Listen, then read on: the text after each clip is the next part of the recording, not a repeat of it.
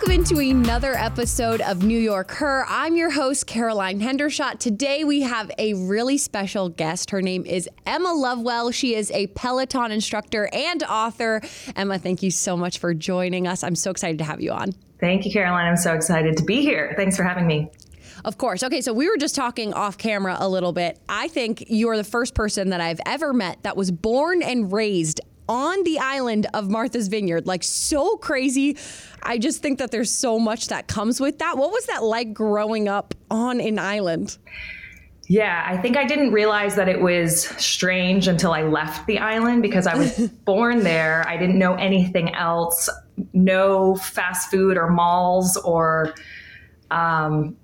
the regular stuff until I went to college. And then all my friends were like, wait, you've never been to a Wendy's? You've never been to Taco Bell? Like, the idea of like going to a mall just to buy like one thing was like so foreign to me because growing up on the island, you would take a boat off island and do like an entire day of shopping at the mall. Right. But it's in retrospect, I'm very lucky that I grew up there. Moving from island of 10,000 people to then New York City, was that a big adjustment for you? Yeah. And even when I would just visit, like I'd go home for the weekend or something and I'd go back to New York, like that transition time was really long, like even just to acclimate myself. And then it got shorter and shorter the more times I would do it. But it's very overwhelming to be in New York City after living on an island, but I loved it. I was like so energized by it, like the energy in the city, and like everybody is so driven and creative. And I was thriving off of that. Right. I feel like you either thrive off of it or it's like so overwhelming where it's like, oh, okay, this isn't what I wanted. I gotta leave. But so I read this really interesting thing about you that you took a Craigslist job for $50. And that's why you say that you're here in your current position where you are today. So explain to me, at what point did that come in the career, that $50 Craigslist job? Sure. And I write about this story in my book that's coming out May 2nd, Live, Learn, Lovewell, Lessons from a Life of Progress, Not Perfection. So I'm giving you a little taste of what is in the book to come. Amazing. Yeah. So I moved to New York to pursue dance, and I set pretty like realistic goals for myself where I was like, if I don't, I didn't have a lot of confidence, to be honest, when I moved to New York. I was like, I'm going to try this whole thing out. I had done an internship before when I was in college, and I ended up booking a music video gig. I was in a Bjork music video, and I was like, oh, wait, like maybe I'm good enough to do this. And so I was like, I'm going to move to New York City. I'm going to pursue dance. I'm going to give myself 1 year. If I don't make, headway in a year, like I need to reconsider my career path. So about a year in, I ended up signing with a major dance agency. And I was like, this is my sign that I'm doing what I'm supposed to do. Like, I'm going to keep going. And so I did that for 6 or 7 years, auditioning. It was brutal. It's very competitive. I got to dance with Snoop Dogg, with the Rolling Stones. I was in a number of music videos and movies, Step Up, 3D. That's awesome. I know. And I had a great time. I was bartending on the weekends to make ends meet. I was going on Craigslist looking for jobs, like constantly.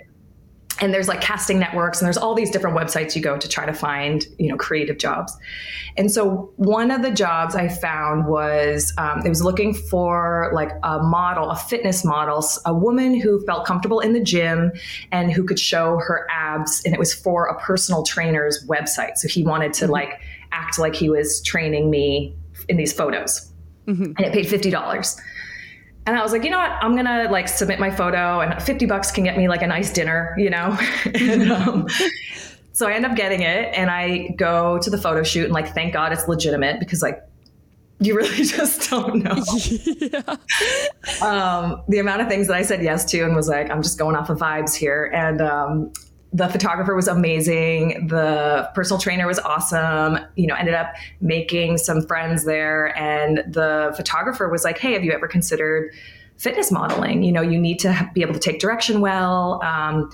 dancers are great for fitness modeling. And I was like, oh, let me take him seriously. And so we did a test shoot. I ended up putting together a portfolio, submitted to Wilhelmina Models, and ended up signing with Wilhelmina. Because of Wilhelmina, I ended up booking a modeling job, for a Kickstarter campaign for Peloton. Mm-hmm. And so that's how I met the CEO and the small team at Peloton in 2012. And I was just like an actor model for the day.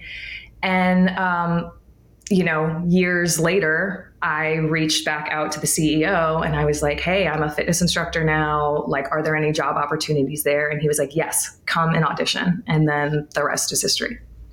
Wow. That is so crazy how like full circle that life comes, but that moment specifically. Okay. So this is a little twofold. You mentioned saying yes to a lot of different crazy jobs. How do you feel like that mindset has helped you grow in your career? Because I feel like, at least for me personally speaking, it's hard to say yes to things sometimes because you're either not sure you'll be good at it. It might make you nervous. You don't know enough about maybe the sport or the opportunity or the job. So how do you almost switch your mindset to being more open to that? And how has it helped your career? Yeah, I mean, it's a game of numbers, right? The Wayne Gretzky quote, you miss 100% of the shots you don't take. It's like, especially in the dance world, like you have to go to 100 auditions before you book one. I mean, hopefully not, but oftentimes it's like that. Yeah. And so it's just a numbers game. And the more you do something, the better at it you get and the more confident you get at it. So it was sort of like I was training myself to like be better at the auditioning process too. Mm-hmm. And, there obviously like there is this idea. I remember like, celebrity musicians and artists being like, come and be in my music video. We won't pay you, but you'll get exposure. And that was like so annoying. And that was so frustrating because you're like, you should be paying these artists for their work. But if it paid very little, sometimes I'd be like, I'm just going to do it because it always ended up, I'd meet somebody or like have a great story to tell, or it would go into another opportunity or another job. And so, I was like just saying yes as much as I could, trying to meet as many people as I could. And it's just like opening doors constantly. Do you feel like all of those auditions and that practice you kind of got from that helped boost your confidence naturally, where you just realize like, okay, I am a good dancer. I can do these things by saying yes and just getting that more experience? Yeah. I mean, I think repetition creates growth and confidence, and you're trying to learn how to like trust yourself too. So when you're going to an audition and you know that you can get rejected and you can still get up the next day and go to another audition, like you're creating trust and within yourself, which I think is how you create confidence. Knowing that like I can be told no, and like, I mean, another hard thing is I had so many girlfriends that were dancers too. So we'd all go to the same audition together, and some of my girlfriends would end up booking the job and I wouldn't. And that's super hard too. Cause you're like, I'm like, they're my friend and I want to be happy for them. But like, I also want the job and I need to pay my bills. Right. And so it was like this really interesting dynamic and learning experience for me, where you just have to like move with grace and be kind to yourself, because you're constantly being told no and you're not good enough. So you have to be your own advocate and be like, no, I do believe in myself and I can keep doing this. I think that's something that I've experienced too. I think it's probably the most difficult thing to keep believing in yourself sometimes, because when you get told no so often, you almost start to let those thoughts creep in that maybe I can't do this. Maybe I'm not cut out for this. And keeping that faith in yourself, I think, is one of the hardest things to do. But when you do, and it does pay off like it has for you, it's like the most worthwhile thing, because you're like, okay, I knew it. I knew I was good at this. Like I knew I could make it. And so I'm sure that's like I think there's like, sometimes I have to, like even with dance, like, now I'm so like out of practice. I haven't really danced in a long time, but I'll go take like a beginner dance class sometimes, because I'm like, I literally just want to move and I need to like feel good about myself. I'm not going to take a super advanced dance class and feel bad about myself. Like also set yourself up for some easy wins, because the easy wins are going to also help propel you forward and get you excited and more confident. Definitely. Okay, so you join Peloton and you go to teach your first class. What was that like? Because, I mean, you were a fitness instructor before that, so you had taught classes, but like, what was that transition like from going from just like a smaller studio to then one of like these major New York City ones? Yeah, it was wild. I was teaching fitness classes to, 50 people. I was teaching cycling to 50 people in a room and loved it. I remember my first class, my premier class, and there were 2,300 people on the leaderboard, and the record was 1,000 at the time. So I knew that like for my premiere, like twice as many people were showing up, and I did not give a single shout out because I was like completely overwhelmed. But seeing that, and now that's a small number. Now, we've had 50,000 people on the leaderboard, I think is maybe the record now. But yeah, it was really insane to know that there's 50 people in the room and there's thousands of people at home tuning in with me. And I think I probably blacked out. I don't know. I mean, it was really overwhelming, but very exciting at the same time. And like you said, that there's so many people out there that are also taking the class, not just the ones in the room. Is that ever intimidating, or do you just kind of try and focus on what's in front of you and the people in the room? Because I know you give those shout outs, every Peloton instructor does, to the people riding with you virtually, but does that ever become an intimidating factor of like, whoa, there's a lot of people following along right now? Yeah. And also like sometimes I think about who is following along too, because there are professional athletes, there are Olympians, there's, somebody who's taking their first fitness class ever that's taking the same class that, an Olympic swimmer is taking, Right. And there are politicians that take. And I'm just thinking of like, yeah, my influence is huge in this moment. So I take it really seriously, for the most part, but but I have to like also not put so much pressure on myself. That's like, if I just make sure I'm having fun, then I think other people will have fun. As long as I know, I'm playing music that speaks to me, I think it will draw in my people, and people enjoy watching people enjoy themselves. Yes, so, definitely. I think I just try to keep that in mind, but definitely there are times where I think about like the range of people with different fitness experience and how they're all taking the same exact class at the same time. And I think that just helps me be a better instructor and just be able to speak to all different types of people. How do you modify and create a class for people of all those different fitness levels, where you have like an Olympian or a professional athlete on one side and then someone who's taking their first class ever maybe on the other side, all within the same class? Yeah. It's all in language, and people want to feel seen and acknowledged. So if you just acknowledge that there could be somebody, if this is your first class ever, like, welcome, and you're doing great, just feel free to modify as you need. All it takes is just like one comment to acknowledge that that person exists out there. And then also it's like, if you need to challenge yourself more, like, go ahead and increase your resistance. And I think that's why we do a pretty good job at Peloton of giving a wide range of cadence and resistance to say, like, this should feel like this. You should be breathing really hard right now. This should be hard, or this is a recovery. This should feel easy, because you're going to get all different types of experience out there.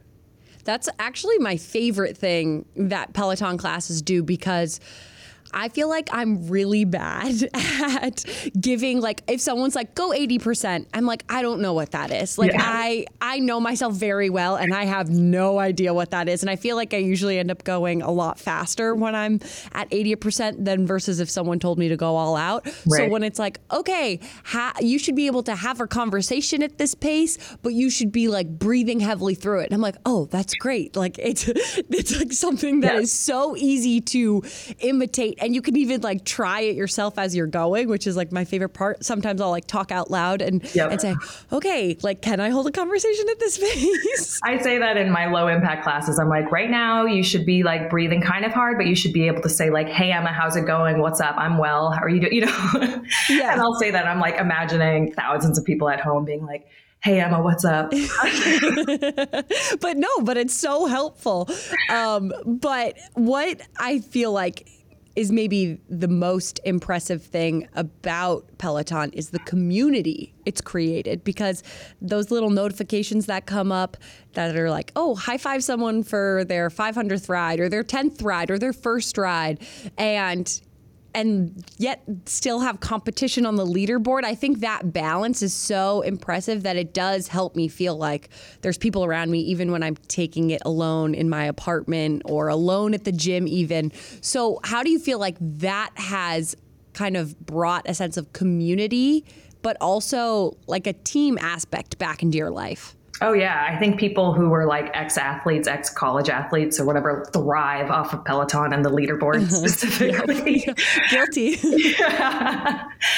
But yeah, we need that like push. Like if I don't have someone yelling at me, like I'm not going to push myself as hard. And if I don't see people that I'm competing with on the leaderboard, I might not push myself that hard.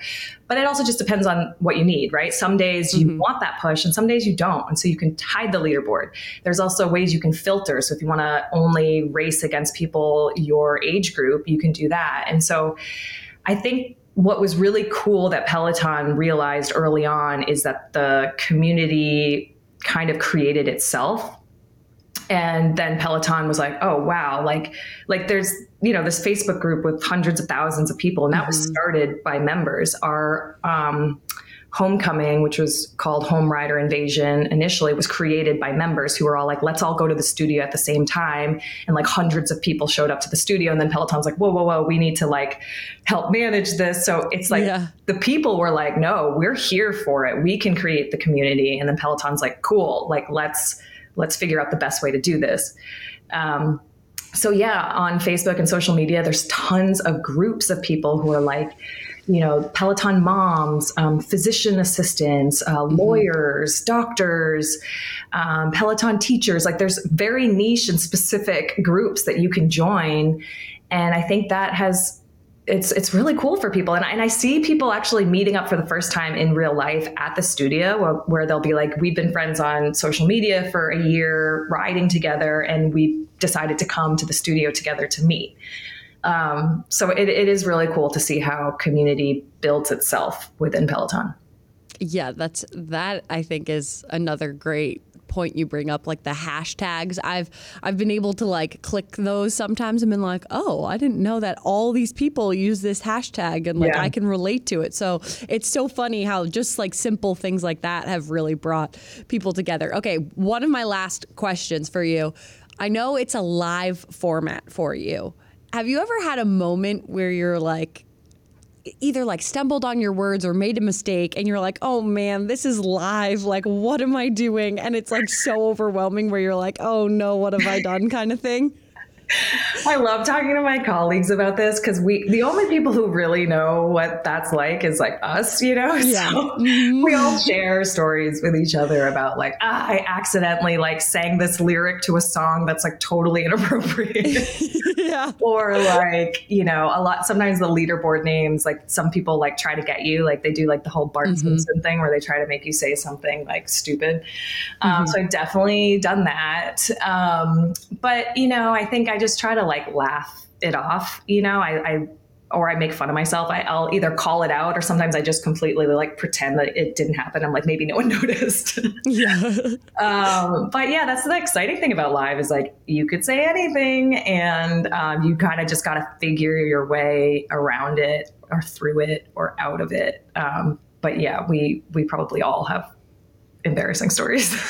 Yeah, I almost feel like for me, the quicker you acknowledge it and you're like, that wasn't right, I messed that one up, but we're just going to move past it. Like the quicker you just get it out of the way, it's like, okay, everyone's human. We all make mistakes here. Right. Right. But yeah, that's I think never people fun. Like it. They like it. They think it's funny. They like seeing us just be human and Exactly. It humanizes you. Yeah, it helps. Okay, so I know you are coming to a Jets game very soon. It's your first NFL game. Yes. Now, I know that it's December, so it's going to be really cold. Yeah, tell me what am I supposed to wear? Just like all of the everything? You gotta wear green and white, obviously. Okay. Gotta rep the home colors. But I would just layer as much as possible. I have found that on the sidelines, I try and walk up and down as much as possible to keep moving so that I'm at least staying somewhat warm. But when you're sitting in those seats and you don't get a lot of movement, I think that's gonna be chilly. I can like dance in my seat a little bit. Exactly. The more you get up and cheer and then sit back down and get up and cheer. Yeah, maybe that will help. What are you most looking forward to about going to your first NFL game? Because I know you don't necessarily know what to expect, but it's got to be so exciting looking forward to your first one. Yeah. How big is the stadium, actually? Do you know how many seats? I don't know how many people it fits, like number-wise, but it feels even bigger because it's a little bit of a bowl. Yeah. So it goes down a little bit more than you would think, and then it comes up. So it always feels really big to me. Yeah. I think there's two things that I like when I go to stadiums or, big concert venues.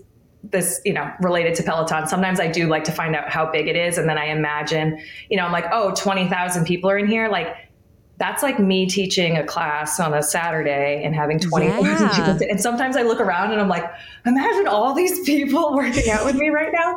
So that's always fun. But also I'll say my partner and boyfriend, Dave, played football in college, and we've never been to an NFL game together. He has, but we've never been together. I'm like excited to see, I feel like I'm going to see another side of him that is going to like unleash when he's in that environment. And I'm really, I think I'm going to be highly entertained by how excited he is going to be in that environment. Yes, I will say not only are football fans just like such diehards and fanatics, Jets fans especially are just so passionate. And I think that's what makes the Jets have a home field advantage whenever they play at MetLife Stadium. But B, it's what makes coming to games so fun, because you're just in this stadium with all these people who are screaming and yelling because they care so much. So it makes it really special. But Emma, thank you so much for coming on the podcast. Loved getting to hear about your fitness journey and how you got all the way to Peloton, and even a little sneak peek about your book that's coming out sooner or later this year. So thank you so much for hopping on. We really appreciate it. Thank you so much for having me. And maybe I'll see you at the game. 100%. I'll come find you. Awesome. Thanks so much for tuning into another episode of New YorkHER and learning all about our guest, Emma Lovewell. Make sure you rate, review, and subscribe on the iHeartRadio app, Apple Podcasts, or wherever you listen to your podcasts. Thanks again, and we will see you next time on New YorkHER.